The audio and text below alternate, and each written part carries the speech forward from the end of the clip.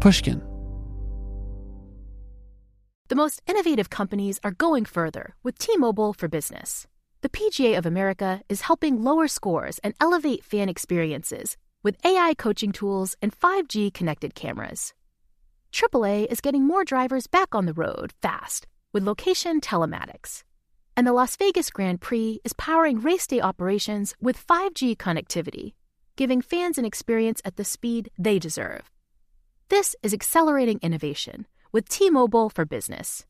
Take your business further at T-Mobile.com/now. Did you know some travel credit cards offer 10 times points on your spending? Don't miss out on big rewards for your next trip. NerdWallet lets you compare smart travel credit cards side by side, curated by an expert team of finance nerds. What could future you do with better travel rewards? A free flight? A room upgrade? Don't wait to make smart financial decisions. Compare and find smarter credit cards, savings accounts, and more today at nerdwallet.com. Reminder, credit is subject to lender approval and terms apply. NerdWallet, finance smarter. What if AI could help your business deliver mission-critical outcomes with speed? With IBM Consulting, your business can design, build, and scale trusted AI using watsonx, and modernize the way you work to accelerate real impact. Let's create AI that transforms your business. Learn more at ibm.com/consulting. IBM. Let's create.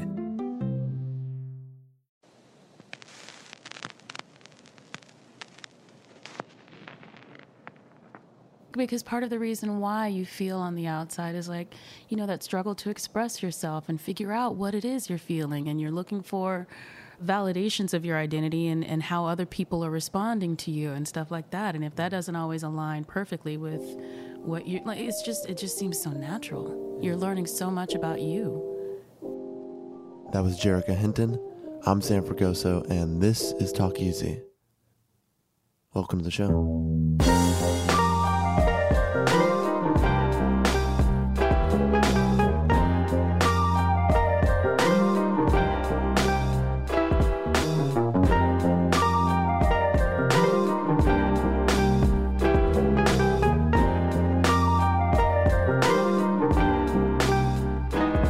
Jerrica Hinton is an actress whose work has been primarily in television.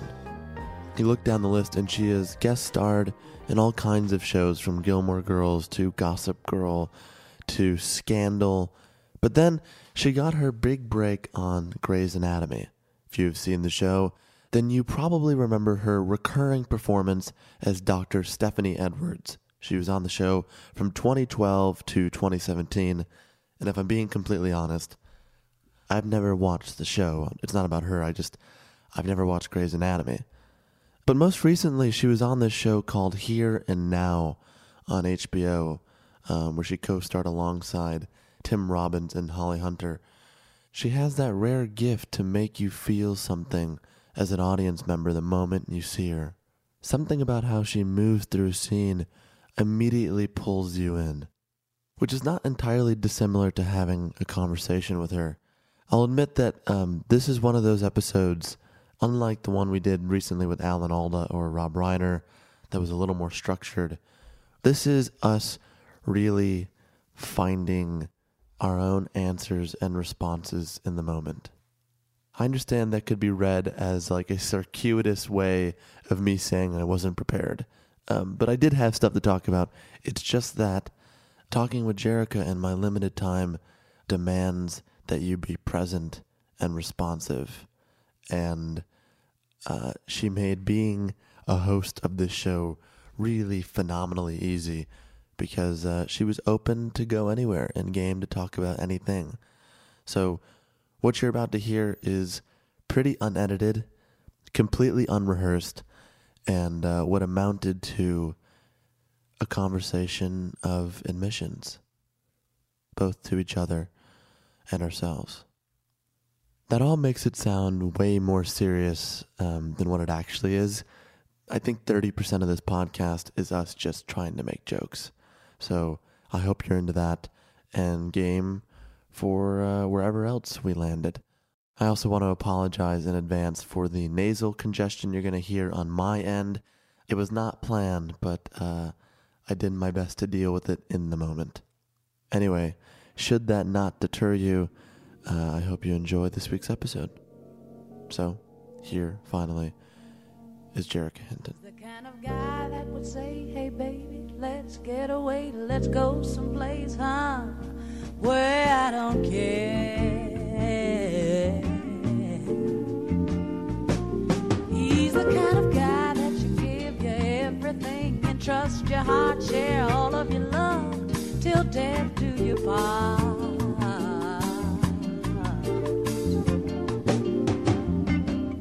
I wanna be. You seem, in my very limited time with you, to be such a positive force. Am I wrong in saying that?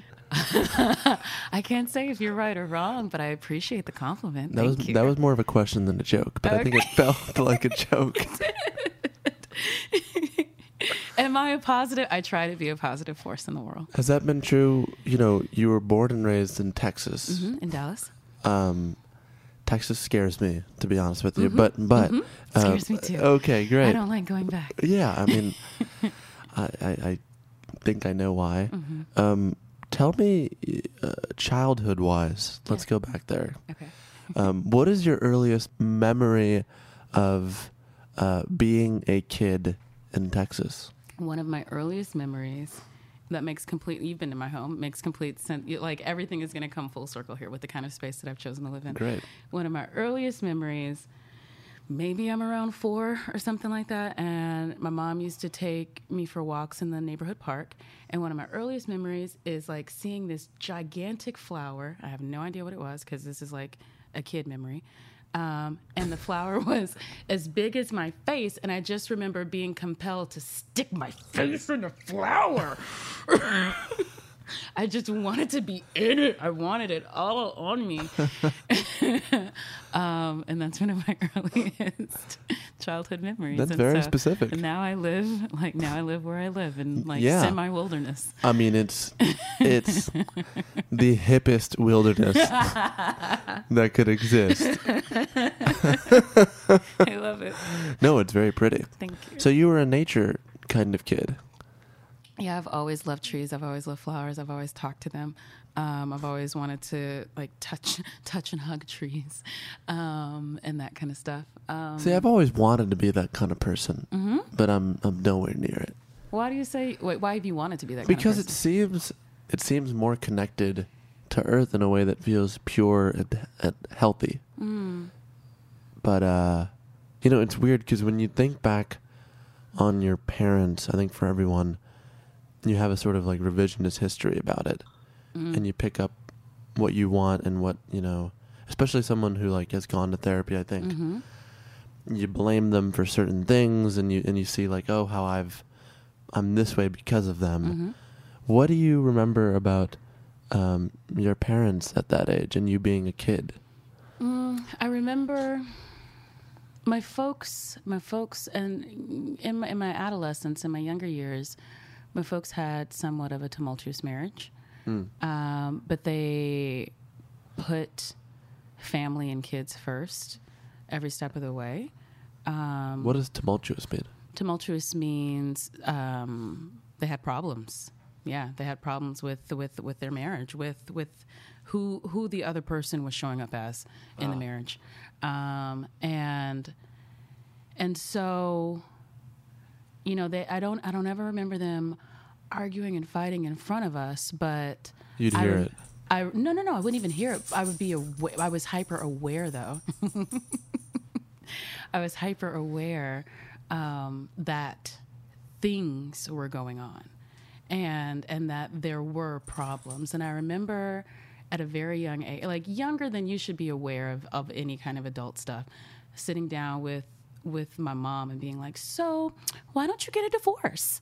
Just like, I'm presenting this option because television tells me that this is what adults do when they have problems. Wow. Completely unaware of, everything associated with all of that. And also, as a child, let's be completely unaware of what's actually going on with my parents and human beings. What age are you there? Probably 7, 8, something like that. Young, very young. I told you, very young, younger than Precocious.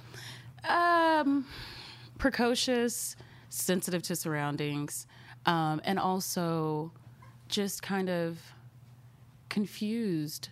You know, that childlike confusion with, well, there's a why don't they fix it? Right. There is a solution, Right. right? Whatever your innocent eyes thinks the solution is, there is a solution. So why don't we make the solution? Because Right. this is what they teach me.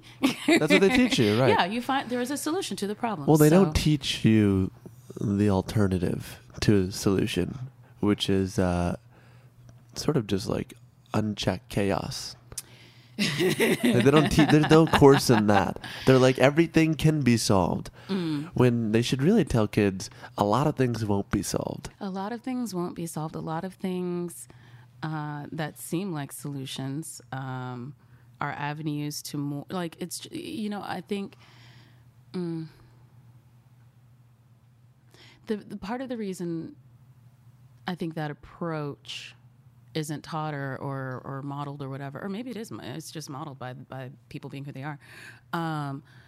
But a heightened awareness of trying to communicate that involves a heightened awareness of feelings and being able to acknowledge the messiness of feelings. And I think that's hard for a lot of people, and that's definitely hard to try to illuminate for children. So in my particular household, growing up, feelings were things to be fixed and not felt. And so... You've said that before. Yeah. And so that is how they got along, and that is how we got along. Mm-hmm. Yeah. So you had siblings as well? Mm-hmm. 2 brothers, older and younger.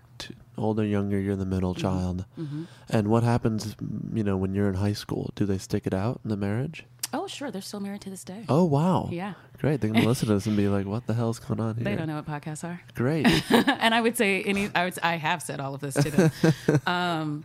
Yeah, they're still married, and they have, you know, they've gone through, in the however many years they've been married, they've had many different marriages in those years, which is like remarkably normal. What do you mean many different marriages? Many different, like they've shown up as different people in the marriage at different times, and so that changes the ecosystem. Right. And where they are now is a really interesting and really good place. And so, yeah. In the family unit, what would you say, you know, you're in high school, what kind of kid are you to your brothers and your parents? I was, let's see, in high school. Well, my brothers and I are also very far apart in age. And so my older brother is like 7 years older. My younger is 6 years younger. So we have like very different, like, Yeah. It's almost Spaced like, out. Yeah. We grew up in different households.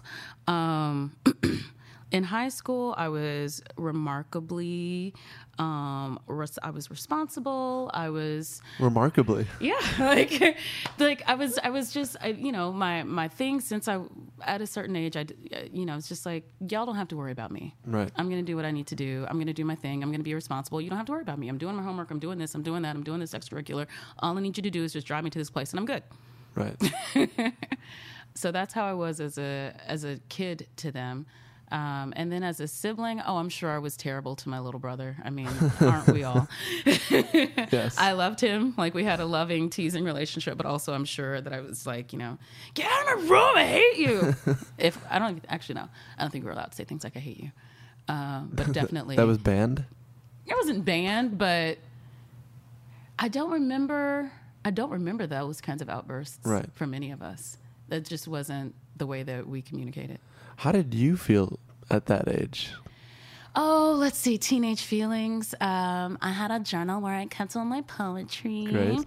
Talks about something emotional, changes voice to do it. That's true. I'm just saying. I was kind of like a poet.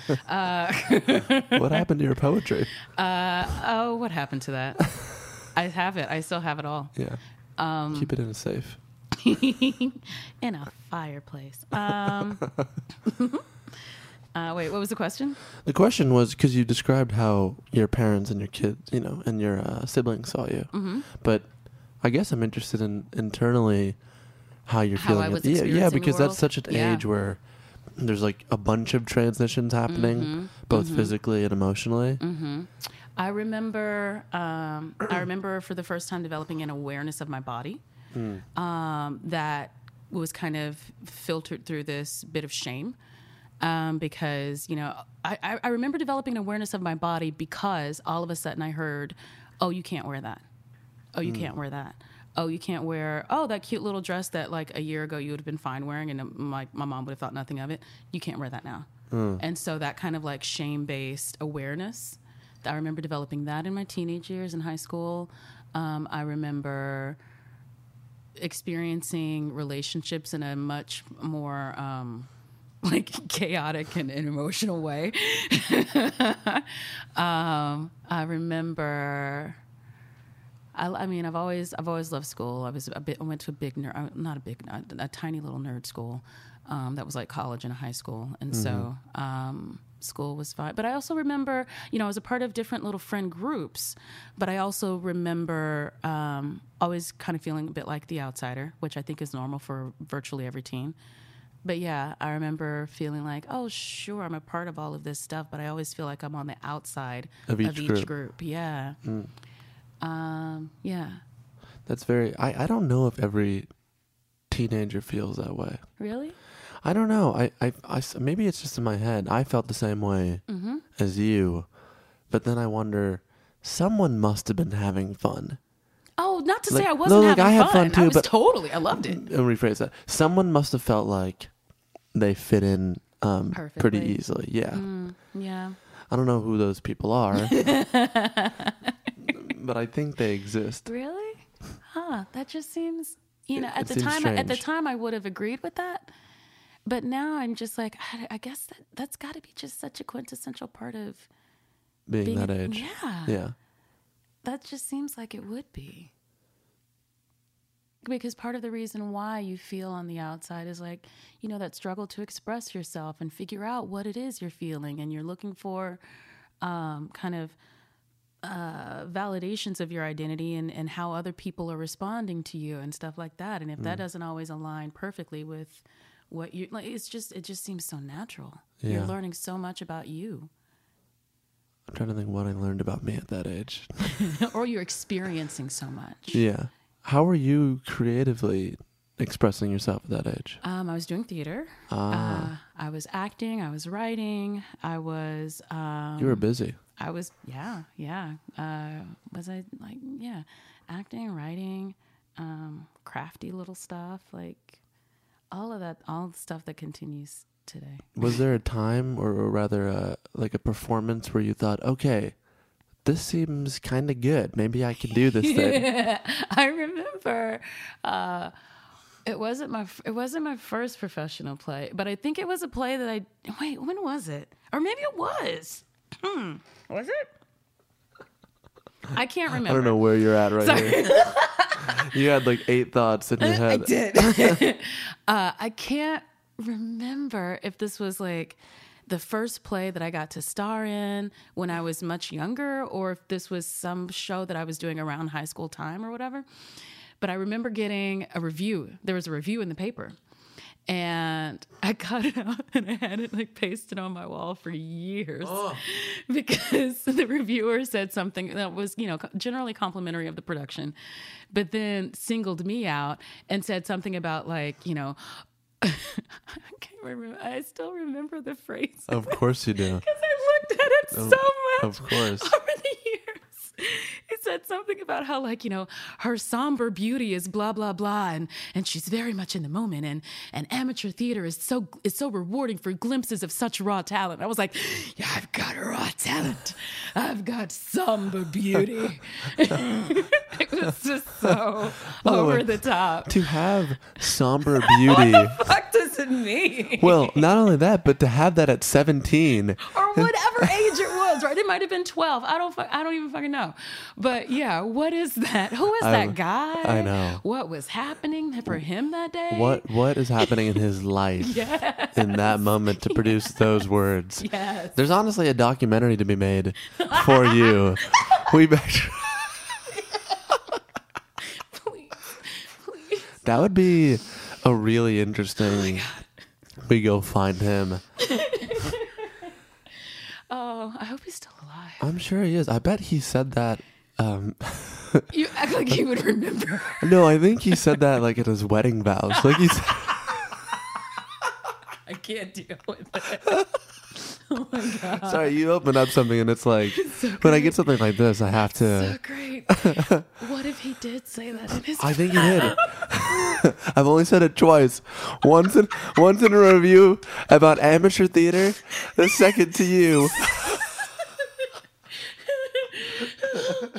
And in both instances, there is no other like arrangement of words that it could have possibly been more true.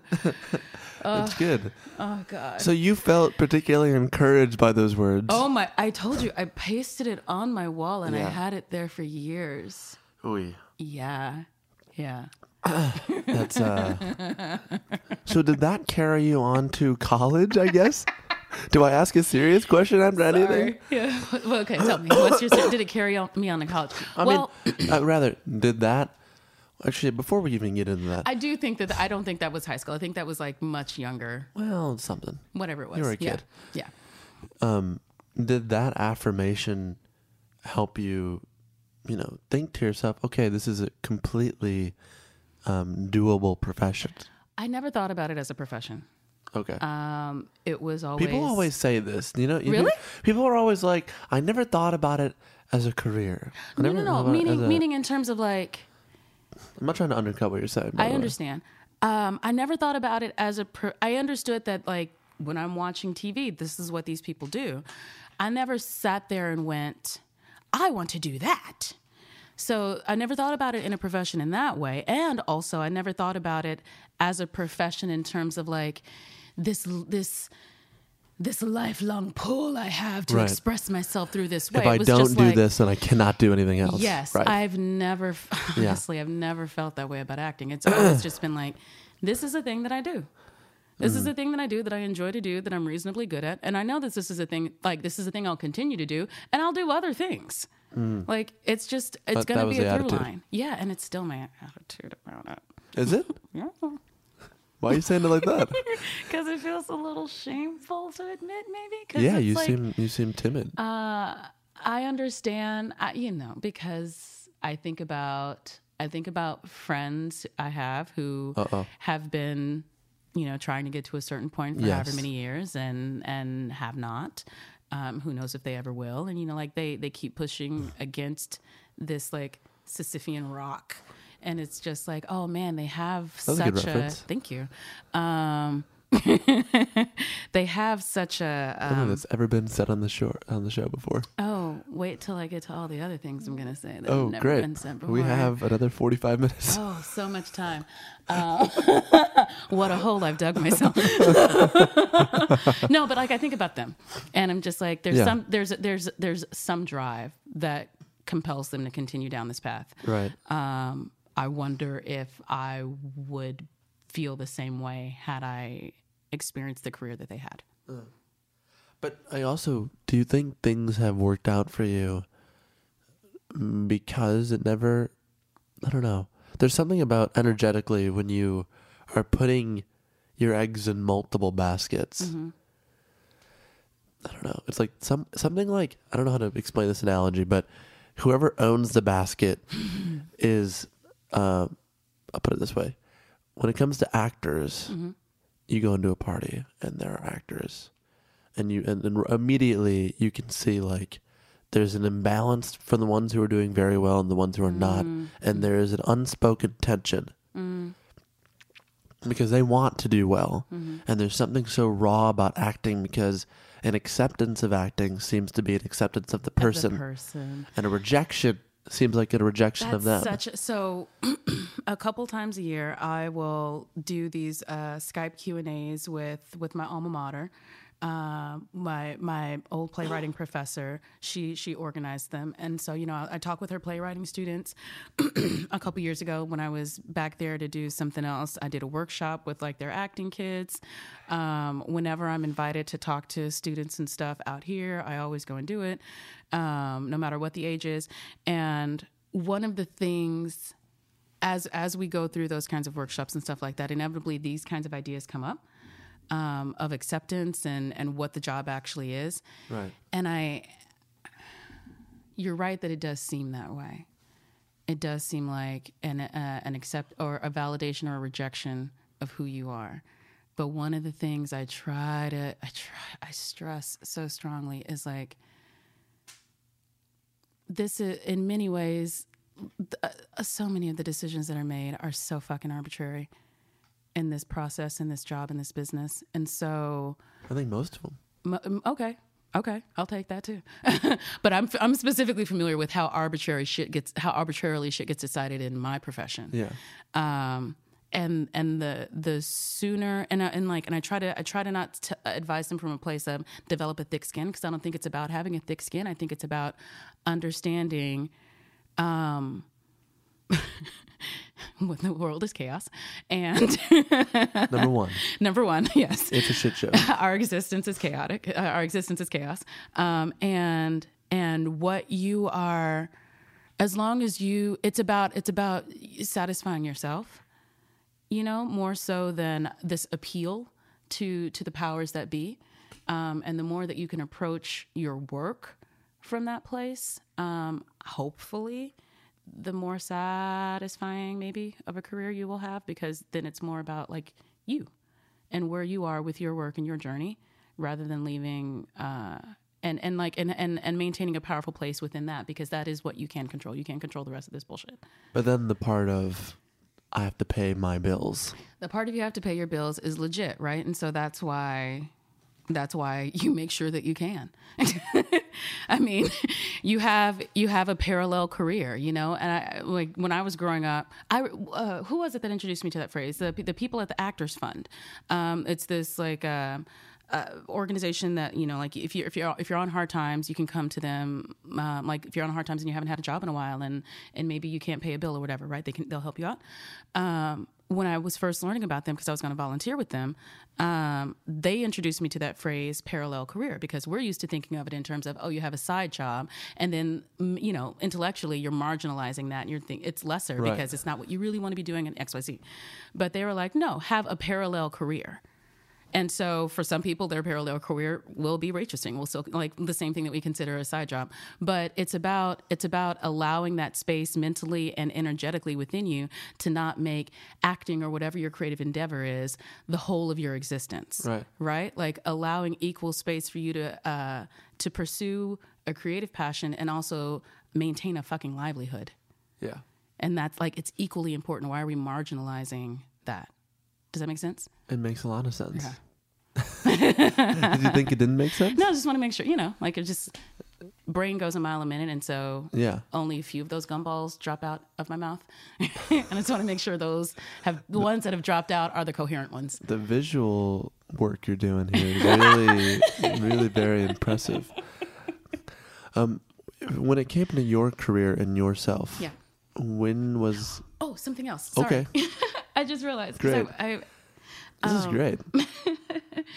When I talk to the students, one of the things, because like when I first moved out here, I was still very close with my college professors, and so I talked to them about some of the stuff that I was going through, and they always remind me, because one of your questions had to do with like, you know, basically why what's contributed to the trajectory of my career.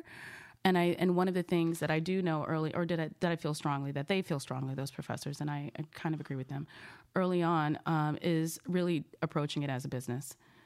Because like, hooray passion, but like I said, I never fully felt that way about this. It was just like, this is a thing I'm going to do. So, if I'm going to do it, let me pursue it as a business, because that's what this is. And so, you know, sending thank you notes after every audition, or making sure to do whatever kind of research on blah, blah, blah, blah, blah. Like, just like, it's a business. It's a business that's about relationships. And so let's go. Even if like, I have no idea if they'll receive whatever thank you notes, whatever on the other end, but I'm proceeding as though, you know, in the way that I would want somebody to proceed with me on the other end. So blah, blah, whatever. No, this is making a lot of sense. I'm putting stuff together here. I think I'm getting. I think I get a bigger picture. Oh God, we'll figure it out later. Okay. You're like, oh God, what is he gonna say? What is he putting together? Oh, what does come his on. Picture look like? Oh, come on. We'll see. You're so clearly a good person. It's like, Thanks. it's not even fun. You need to be 2% Would meaner. you like some darkness? No. Don't force it. Okay. When in yourself, maybe it's not career-wise or maybe it's not something on the page, but for you, Jerica, when did you feel that you had made it in some way acting-wise? I felt it in different ways over the years. The first time I felt it was when I got to quit a job, a steady job, to go do a pilot. And I got the check for that pilot. And it was the biggest check that I'd ever gotten, which, now I look back on that and I'm like, man, Right. that was, how are they allowed to do that? Right. But I remember, I copied the check and framed it. It was like house money. Oh, man. House money. Oh, that house. So, homes are expensive.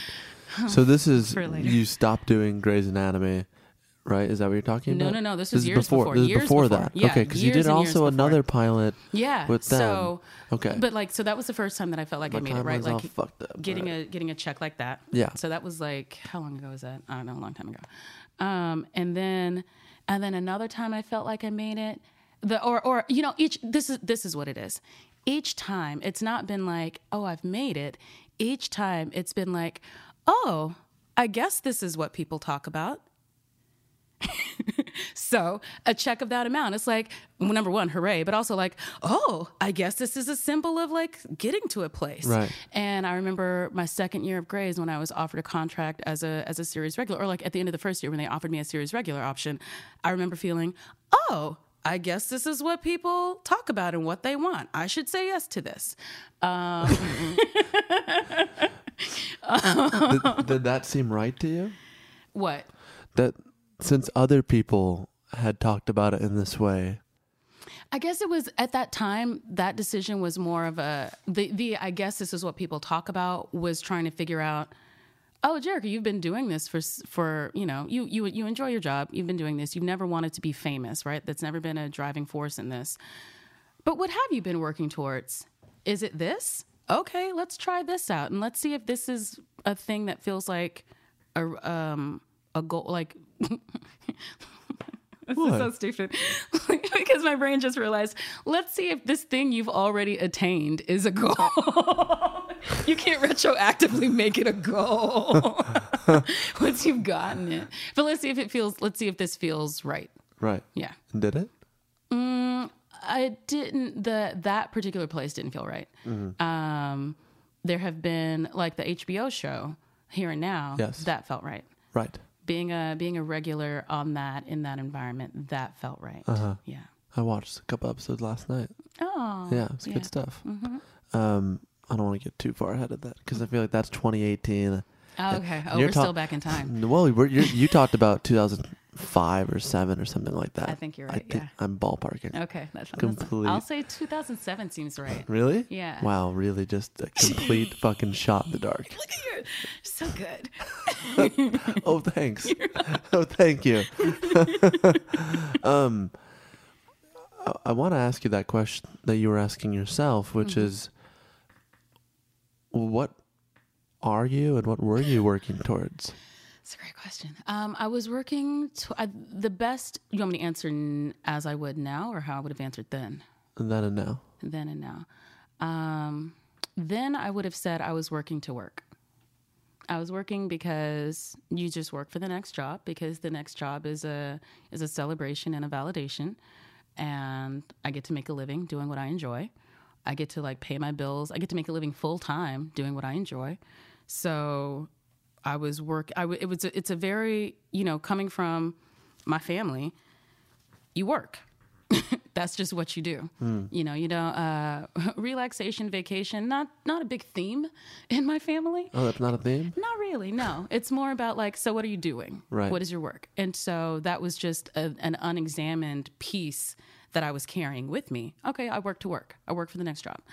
And so how I would answer it now, and I think even some of this answer was a part of the answer back then, it's more about working to build a career, build a body of work that I'm proud of, build a collection of choices and collaborators that I find fulfilling and that feed me.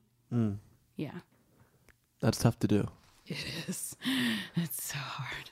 What do you remember now about getting that job on Grey's Anatomy? I still remember the confusion of what job did I get? And I've told this story before in other places, like that the Shondaland world was like super secretive. And so when I auditioned for medical professional number 1.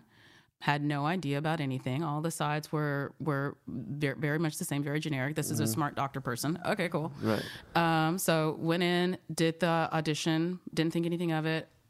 Got a call saying I got the job. I was like, cool. What job did I get? And they're like, we'll get back to you. And so I was like, okay. Odd. And then, got another call saying, hey, your fitting is scheduled for blah, blah, blah date. And I was like, oh, okay, cool. And then I was like, I hung up and I was like, I still don't fucking know what job I have. So now let me like bone up and do a whole bunch more research than I did initially for the audition, right? Which was just like, what's the world of this show? And so then I started Googling like, okay, well, am I a janitor? Am I a doctor? What's happening? Yes, so the people in this job tend to wear this color. Like I started watching the show because if you have this job, you wear this color. If you have this job, you wear this color. And so like, your good student mentality. This is what I do.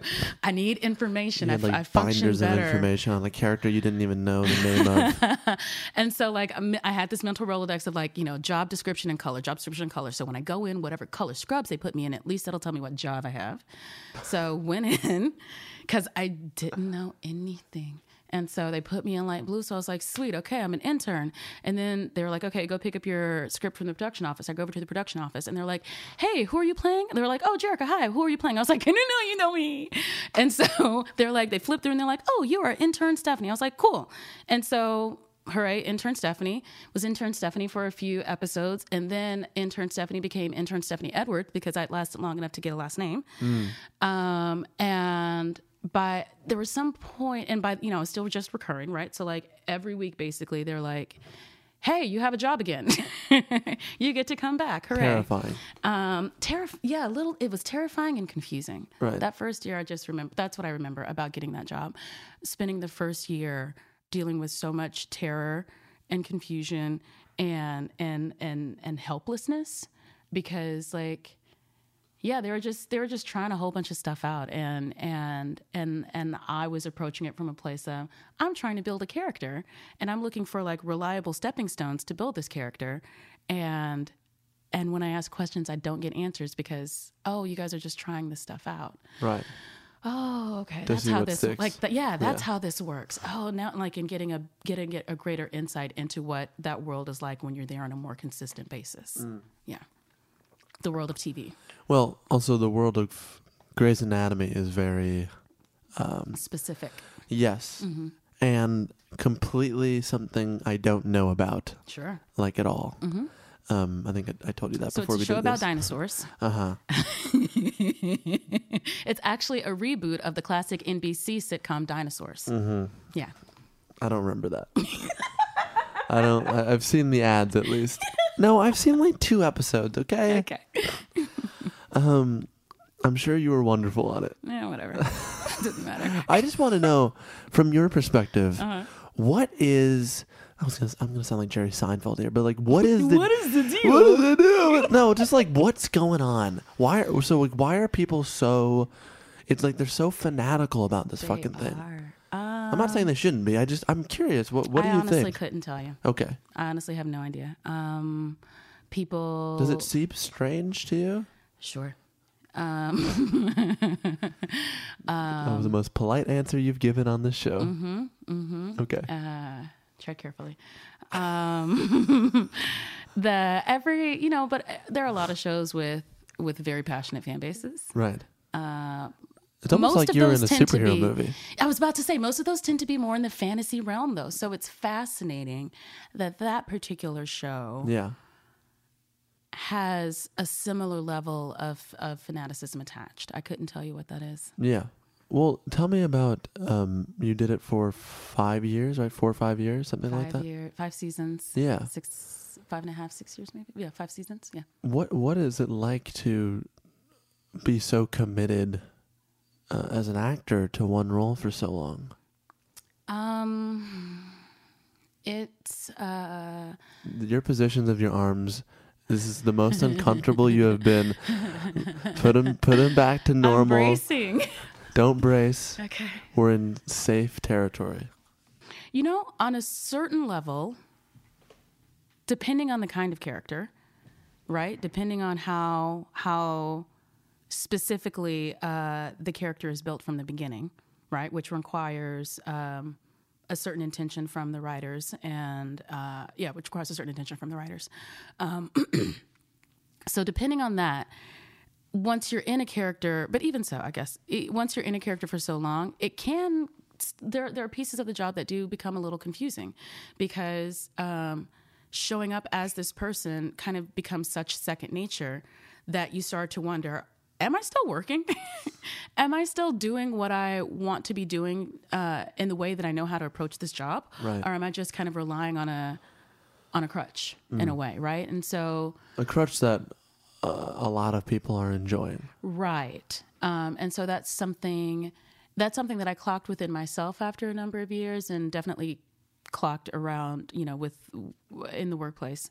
And so like that's one aspect of it, but also I guess there's also maybe a certain kind of comfort that comes with that, because you know this person, and stepping into such familiar skin and a world, like you develop a competence that you become incredibly familiar with and like confident in.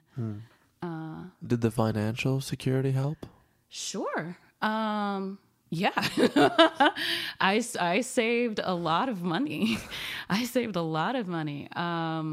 There's a joke that people have in the industry about, like, if you get a show, you don't buy a house until your second year. I didn't buy a house until I was done with that job. you know. So yeah, the financial security was lovely. I saved a lot, and I also enjoyed myself quite a bit. And I still have money left over from that. And so hooray. Yeah.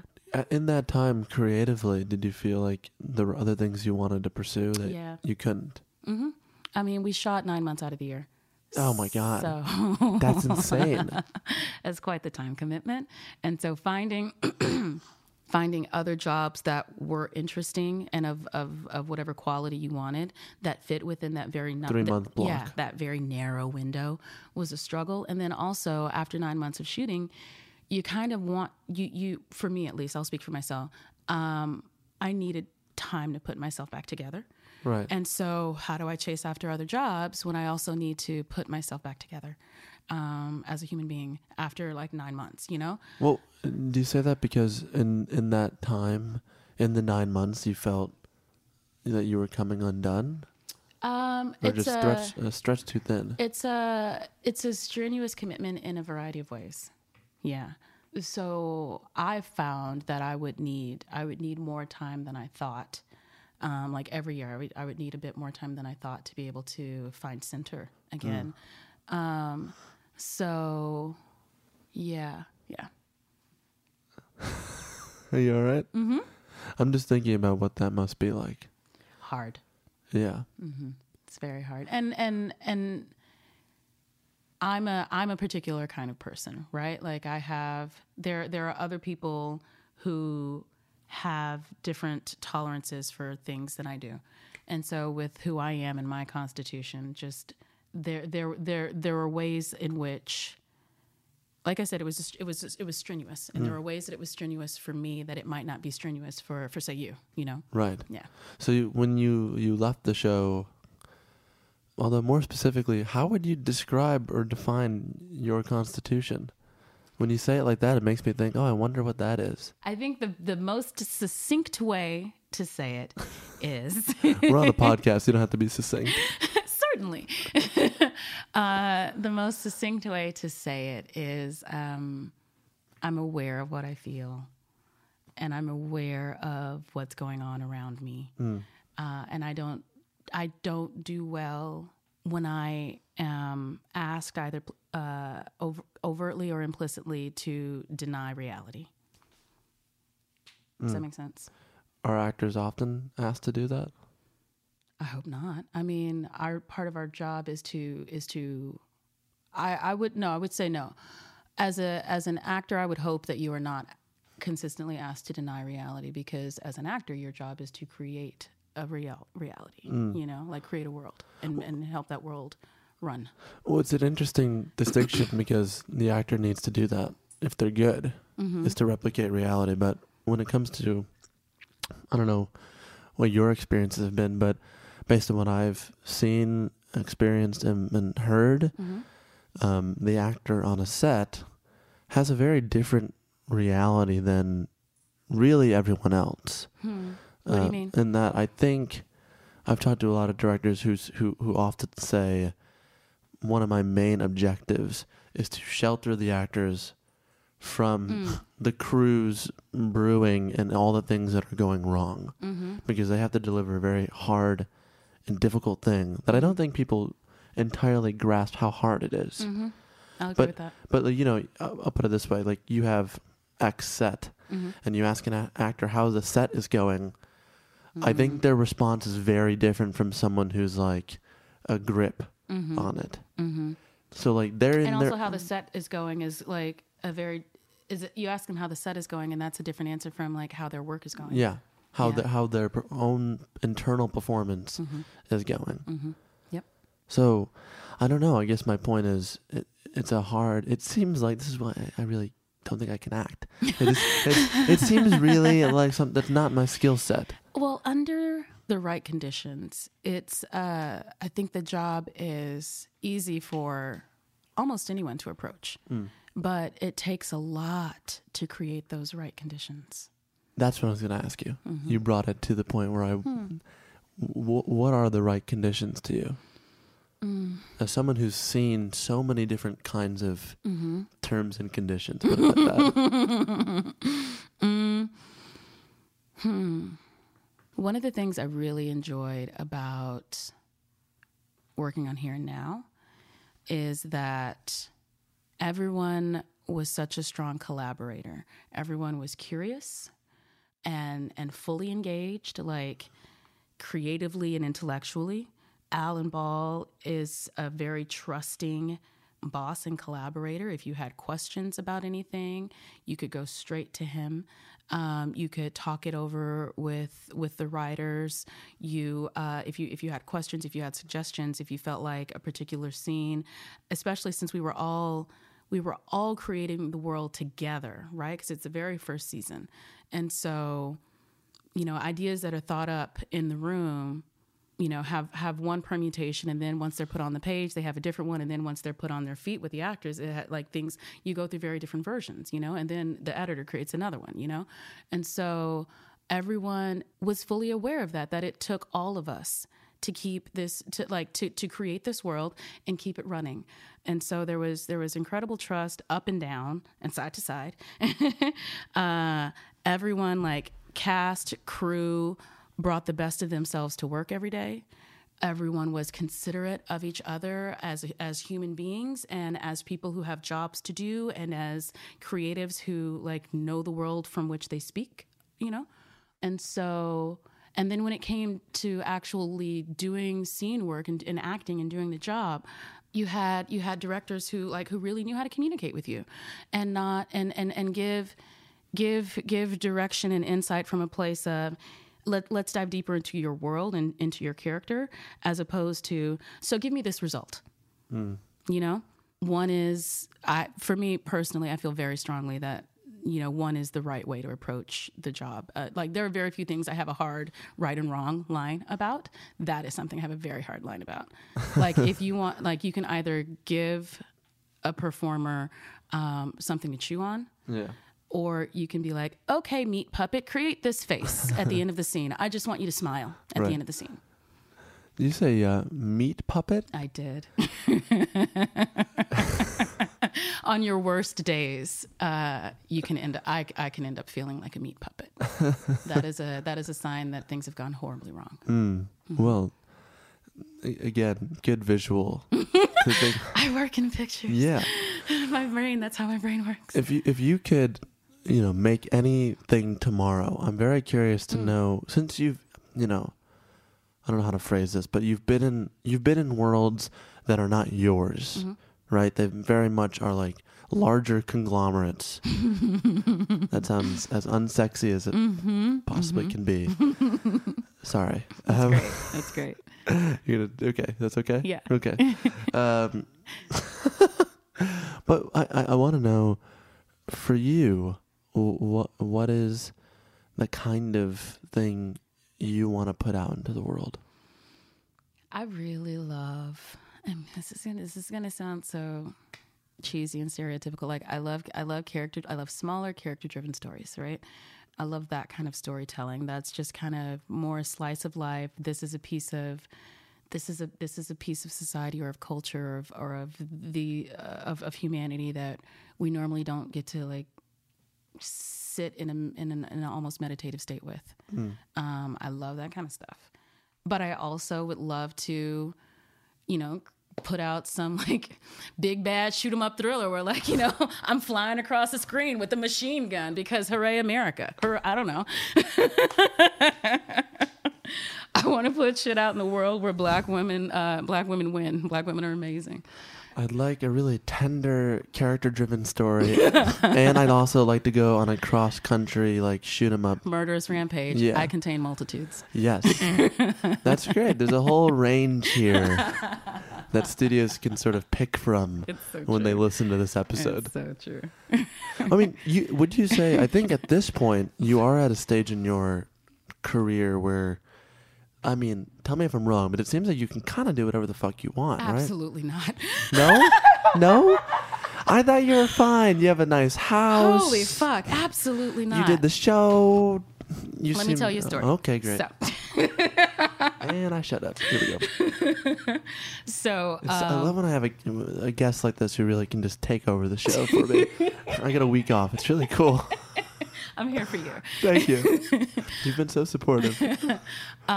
So I've taken most of the year off because I needed to rest. And I bought a house, and like it's just been a lot of transition. And so I know I couldn't handle this level of transition and also hold down a job at the same time. So taking most of the year off. And so once I started to get back into auditioning, there was this one audition. Like some of them, I was like a lot. Some of them I said no to because I just wasn't interested in doing that kind of work.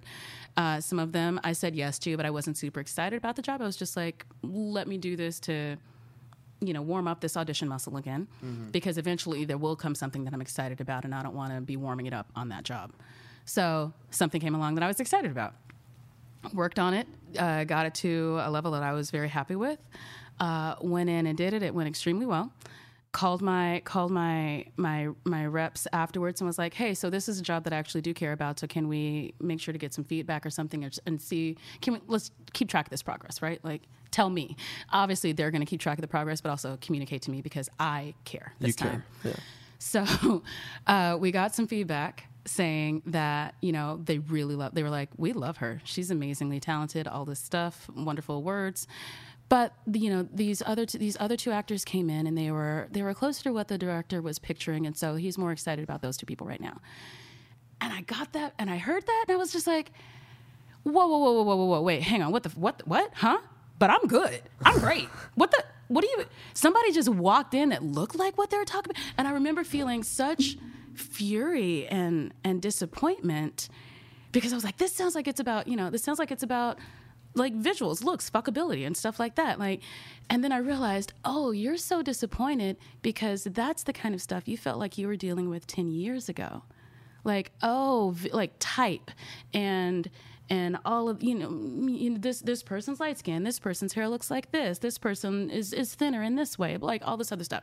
This is what you felt like you were bumping up against 10 years ago, and you believed, because of what people say, that once you got to a certain point that you would have to deal with this less. Oh, but this is always going to be there because this is a facet of this fucking industry. So unless you are, and honestly, it doesn't even matter who I name because they probably still have to deal with it too, right? Whatever person I name that's whatever uber celebrity, they still this will always be there. Yeah. So whatever plateau you think you reach that kind of inoculates you from that stuff, it doesn't. It's always fucking there. So I still audition. I don't get to just sit around and wait for scripts to come to me and say yay or nay to offers. That's not my life. And honestly, I don't think I would want that life. That's not exactly what I was saying, though. Okay. What I was saying, I would never think that was not part of it. Okay. I still think like Viola Davis and like Meryl Streep has been rejected, and like they're incredible. I think no matter. Actually, hang on. Maybe you've come up with the one example that will stick. Has Meryl Streep been rejected in the last 10 years? I think because it didn't align. The shooting schedules did not align. Oh, is that what it is? Whatever. Okay. I don't know. Maybe not her.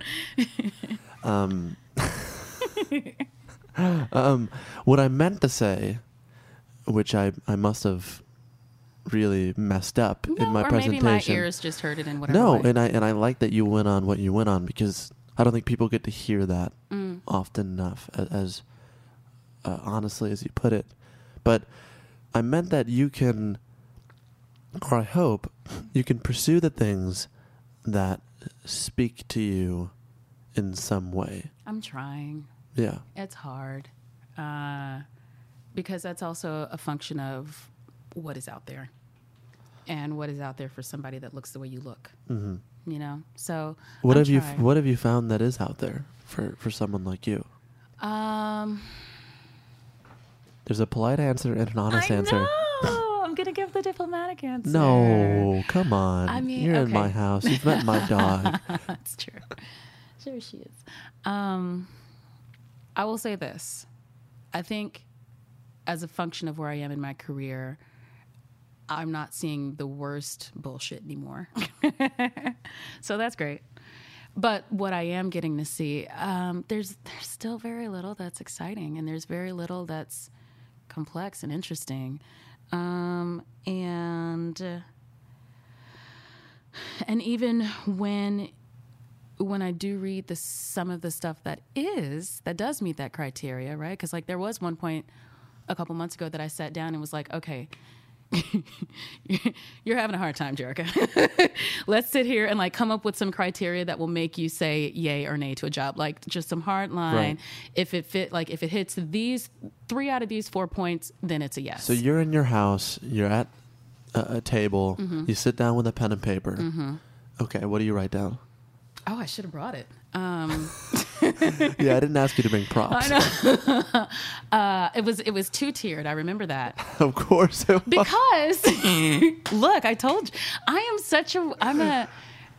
somebody that I dated told me this. They were like, you are such a fascinating mix of feelings and heart and analytical brain. Yeah. It's just I think it's wonderful. I have to say, as someone who barely knows you, I'm in on it. I think it's cool. So, because it was 2-tiered, because in the first tier, if something met, there were 4 points, right? And if it hit 3 out of the 4, then automatic yes, take the job. If it only hit 2 out of the 4, maybe it's still worth considering. So now we go to tier 2. Okay, but what do you remember any of the things? Let's see. Tier 1 was is it somebody that's new in their career? Right? Just starting out, really trying to get going, right? That's something that I want to invest in. I think we all need to take those chances on people. So that was one of them. The other one was do I find this work creatively compelling? What were the other two? The other two were variations on those first 2 things, probably, right? And so was money part of any of them? So this is part of the reason why I came up with the tier 2. Right, okay. Because I looked at tier 1 and I was like, girl, you really think about money? Come on now.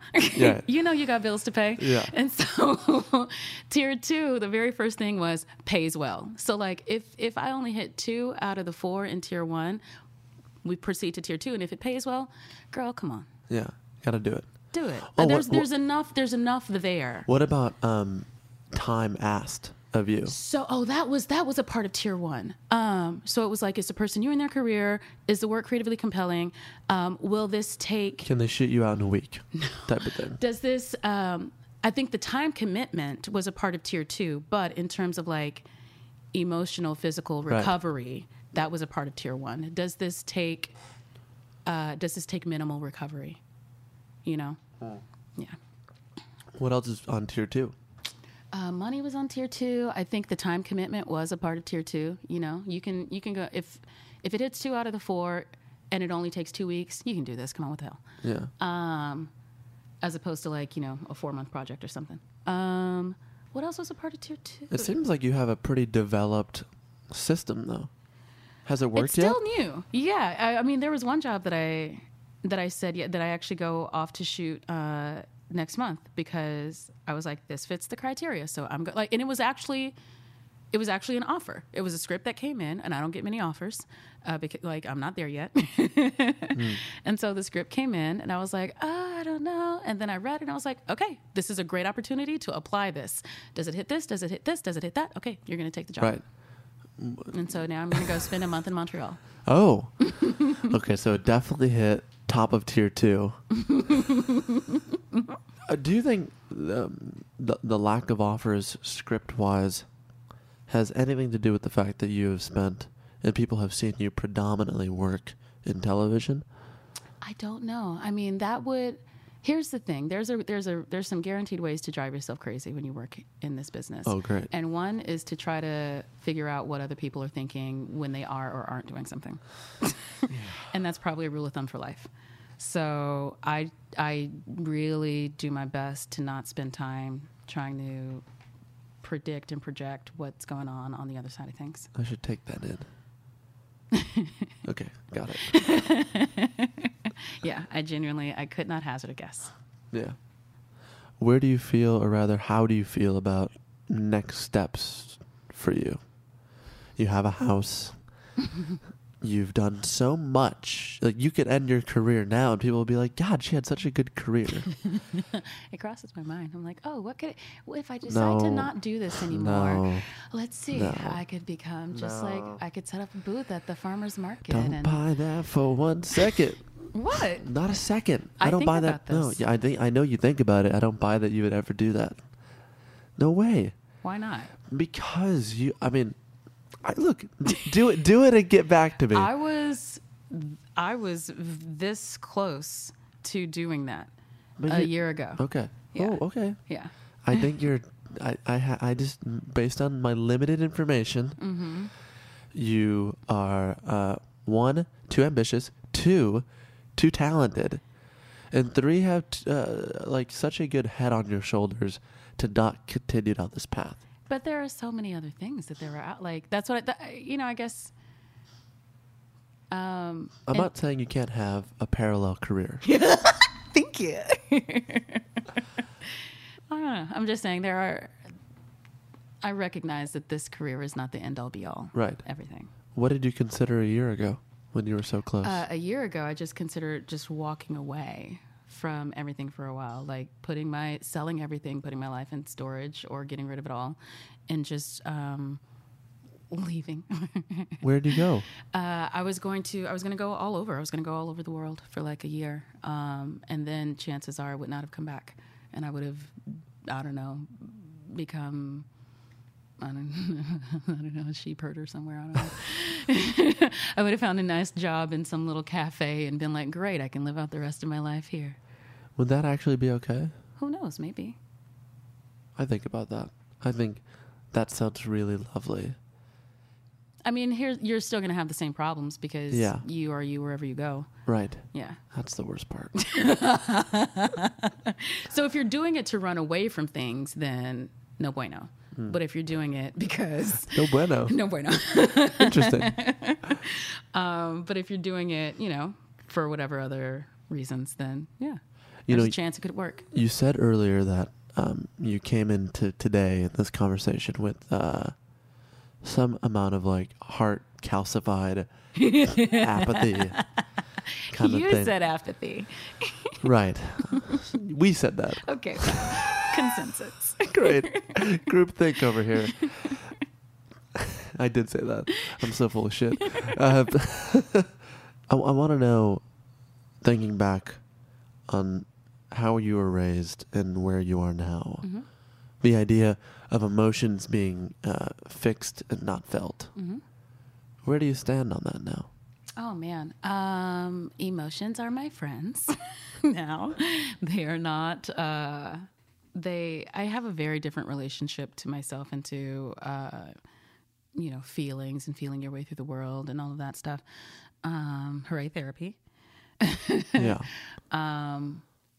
There is a piece of me, a not insignificant piece of me, that wishes that there was some way to like take the whole of what I've been able to learn, put it in this little capsule, like in this little floating globe, and send it back in time to my family, to my parents, even maybe like back when they met, or to like generations past, and just like sprinkle this knowledge and empathy on them. I would like to be able to do that, like back through my bloodline on both sides, right? Both parents. Because there's so much from that approach, their approach to life, right? In terms of how they dealt with feelings, that comes from such pain from long ago. And so when you go into therapy, you end up healing yourself and your own history, but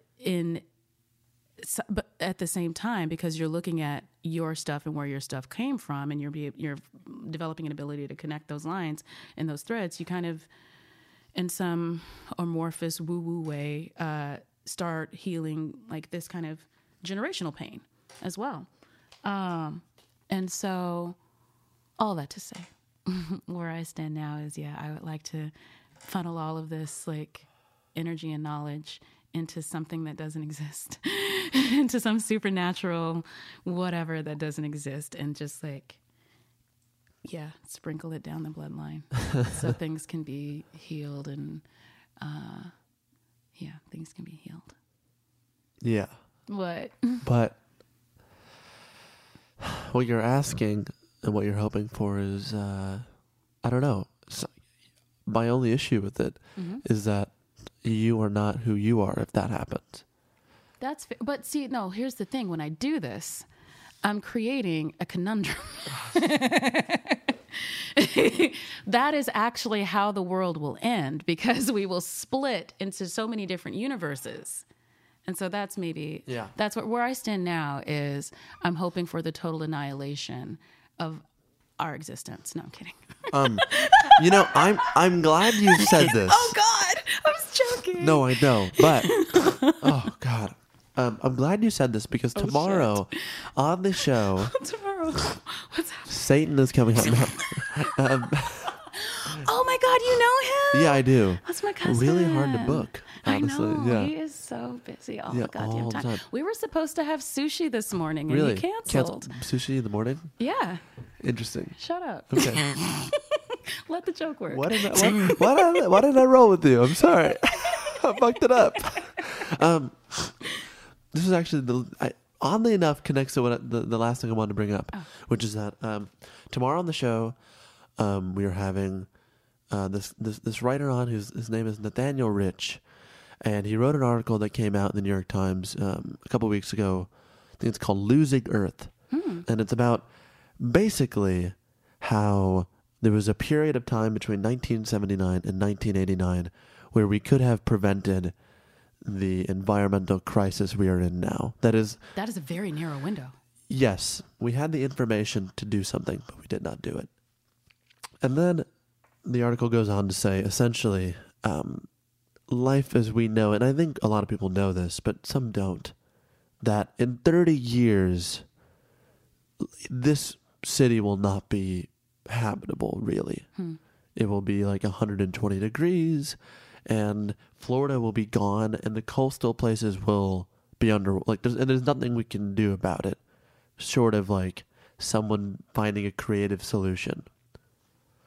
And can I just say, to talk about such catastrophic change in only 30 years, and to say somebody needs to have a creative solution, like that's such, and I'm like, not just a creative solution. Oh yeah, it's like I'm trying more than. I'm trying to not be bleak about it, because the article is so deeply depressing that it's hard for me to like sometimes. In the last 2 weeks, I've felt so depressed by it. Oh God, yeah, because you, when you read it, you were gonna email me and say, "My God, how do I continue on my day?" The point is, it has forced me to consider what I want to do with my time in ways that I think, you go to a funeral and it makes you reevaluate not only your mortality, but how you choose to do this while you're here. And you and I were talking about this earlier. Just, I don't think I've even said this on the show, but I'm just telling you. Since I was a kid, since I was like 16, I was like, I 100% would like to have like 2 kids. I think I would love to be a dad. I'd like to play sports with them mainly, but I'd like to do the other parts. And career-wise, I'd like to do X, X, and X. I want to make movies. I want to do this show. I would like to have some impact. And then now globally thinking about what is going to happen, barring some true miracle. It's not like a hypothetical miracle. Like, we're going to need something insane. It does make me think, I don't know, do I want to have kids in this lifetime? Do I want to do X and X in my career? How do I want to spend my time? And this is a long-winded way of asking you where you're at with all of that. Oh my God. That's a lot. Well, practically, I guess I shouldn't have bought a house.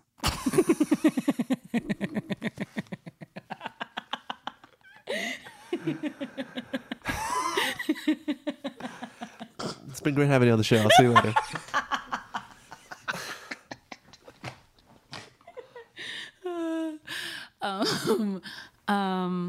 Yeah, that's depressing. So,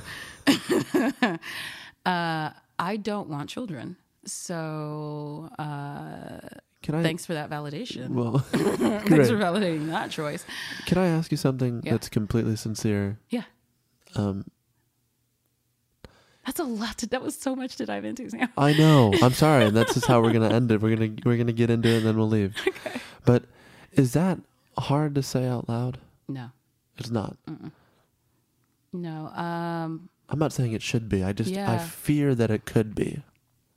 I mean, well, it's never been hard for me to say out loud. The conversations that follow can be annoying. With friends and also potential never with partners? Friends. No, never with friends, never with partners, because that's something I'm very clear about with potential partner. If that is a future that they envision, then I am likely not the person for them.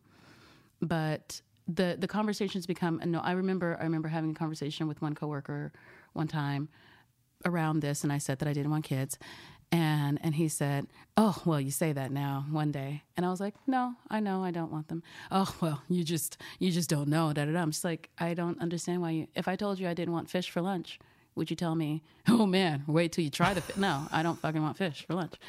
I just know it. So to me, this is the same thing. Listen to my words. So yeah, it only becomes difficult or annoying when conversations go down that avenue. But the people that I talk with about like those that honestly rarely happens. Yeah. And the scary big picture global question that terrified you? Yeah.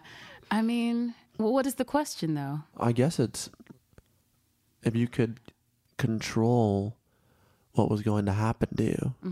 In some way we do, but in other ways we don't. What do the next 10, 20 years look like for you? The next 10, 20 years, over the past year, I've developed a shift in attention. As I was thinking about buying the house, and as I bought the house and stuff like that, and now I have this place to grow all this food and stuff like that. And I'm really thinking about how can this place be of service to the community? How can this place help in some capacity? And so as I sit with that impulse, that desire, I'm sure that's going to evolve into something specific that I hope is fruitful in a big way. And so I see that path, that avenue feels right and good, and and like, I'm cutting the path. I'm clearing it. Career wise, I see a shift from acting. I see a shift out of acting, into some other facet. Because it no longer suits you? Because I've always been more interested in creating in different ways. And so I've gotten to create in this very specific way for a number of years now. And I can't help but think there will come a point where I itch to create in other ways. Where like, this will have hit its limits of being satisfying. Yeah, but none of that, none of that serves to help the direction of the planet. Maybe the first thing, maybe something with the property might. If your parents were here right now, and I asked them, are you proud of what Jerica has done with her life, what would they say? They would break into gigantic smiles and say yes emphatically. They're sweet. How does that make you feel?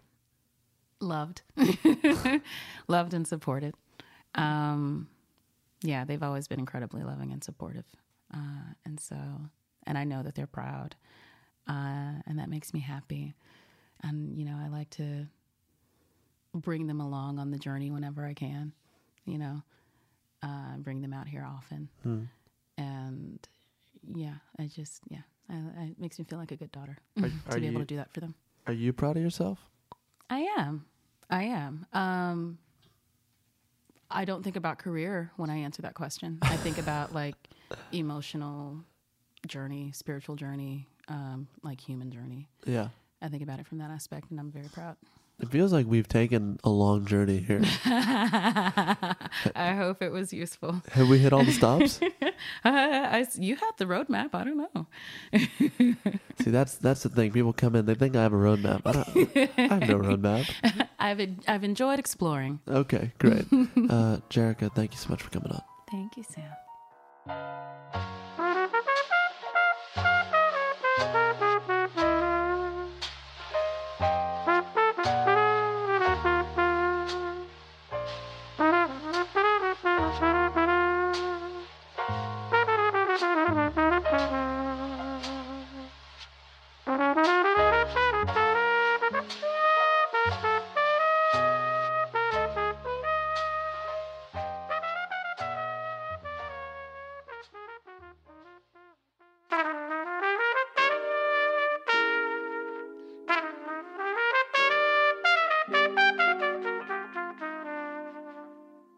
Special thanks to Jerica for coming to the house and breaking bread with us.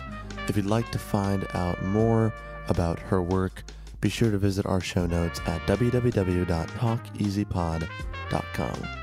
You can most recently see her on the HBO original series Here and Now, where she co-stars alongside Holly Hunter and Tim Robbins. You can also stream, I believe, most, if not all, of Grey's Anatomy on Netflix in case you need to binge watch that. I think I may need to binge watch that. And if you like today's episode of the show, you'd probably enjoy other conversations we've had this year with actors like Alia Shawkat, Gillian Jacobs, John Cho, the list goes on. You can find all of those episodes on our website, SoundCloud, and iTunes. As always, this show is executive produced by David Chen, graphics by Ian Jones, illustrations by Krishna Shenoy. Our associate producer is Elliot Weintraub, and the show is produced by Dylan Peck. I'm Sam Fragoso. Thank you for listening to Talk Easy.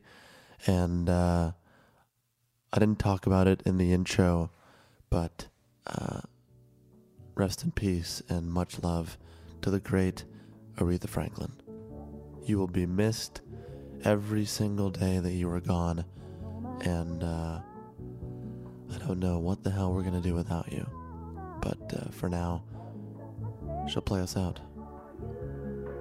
Have a good week, everyone. Comb in my hair now, and wondering what dress to wear now. I say a little prayer for you. Forever, forever, you stay in my heart, and I will love you forever, ever. We're part of how I love it together, together. That's how it must be to live without you. Would only be heartbreak for me. I run for the bus stand, but while riding I think of us still. I say a little prayer for you. And at work I just take time, and all through my coffee break time, I say a little prayer for you. Forever, ever, stay in my heart, and I will love you forever, ever. We're part of how I love you together, together. That's how it must be to live without you. Would only be heartbreak for me. Nobody but me. Forever, ever, stay in my heart, and I will love you forever, ever. We're part of how I love you together, together. That's how it must be to live without you. Would only be heartbreak for me. My darling, believe me. For me there is no one but you. Please love me too. I'm in love with you. Answer my prayer. Answer my prayer, baby. Answer my prayer. Say you love me too. Answer my prayer. Answer my prayer, baby. Answer my prayer.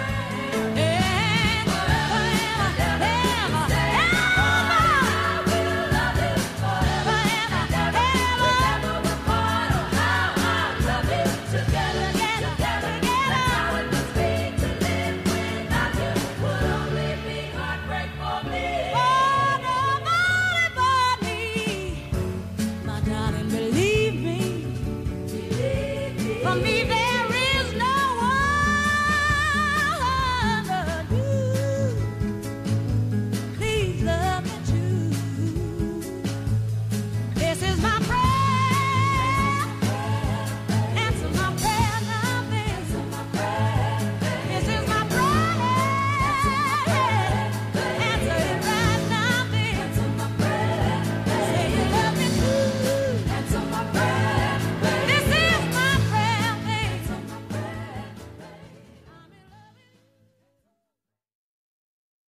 The tradition of breaking tradition continues with the return of the Unconventional Awards from T-Mobile for Business at Mobile World Congress. This is an event that celebrates innovators whose bold actions took their industries to new places. If that sounds like you and you're a T-Mobile for Business customer, enter today. If you win, you'll be publicly honored amongst some of the most influential leaders in industry, and me, I'll be there too. Enter now at tmobile.com/unconventional awards. See you there. Are you still searching for your perfect place to call home? Well, now is the time to buy at Fisher Homes. If you're looking to move in before the end of 2024, May could be your last opportunity to start building your dream home and close before the year's end. If you're hoping to move in even sooner, Fisher Homes also has homes that are move-in ready and waiting for you, where you can start enjoying the benefits of homeownership even faster. Schedule your personal tour with a new home advisor today at FisherHomes.com and make this spring the season you find your perfect home sweet home. You deserve a moment to yourself every single day. And a delicious bite of a Keebler Sandies can give you that comforting pause.